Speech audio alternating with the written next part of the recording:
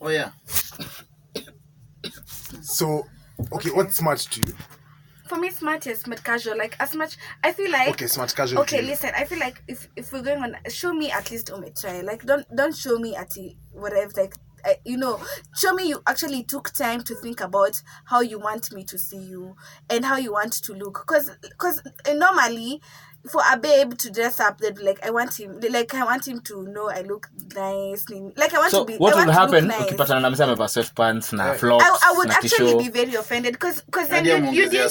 Amongeza hadi socks msee. Amepiga Gucci hadi. Exactly. Flip flops pale.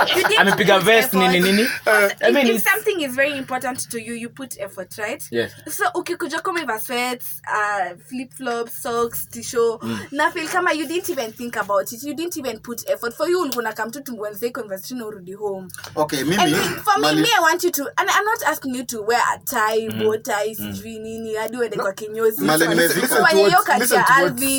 Listen to what one young man here called DJ General says.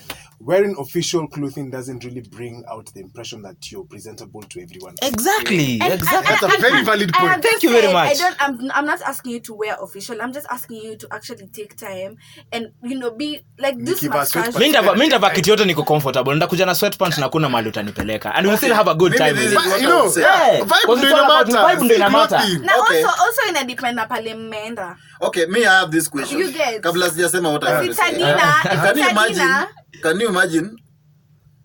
I would dress in what Zuckerberg would dress in when he's going for a date. Exactly. Which is some pants and some gray t-shirts. How it look like?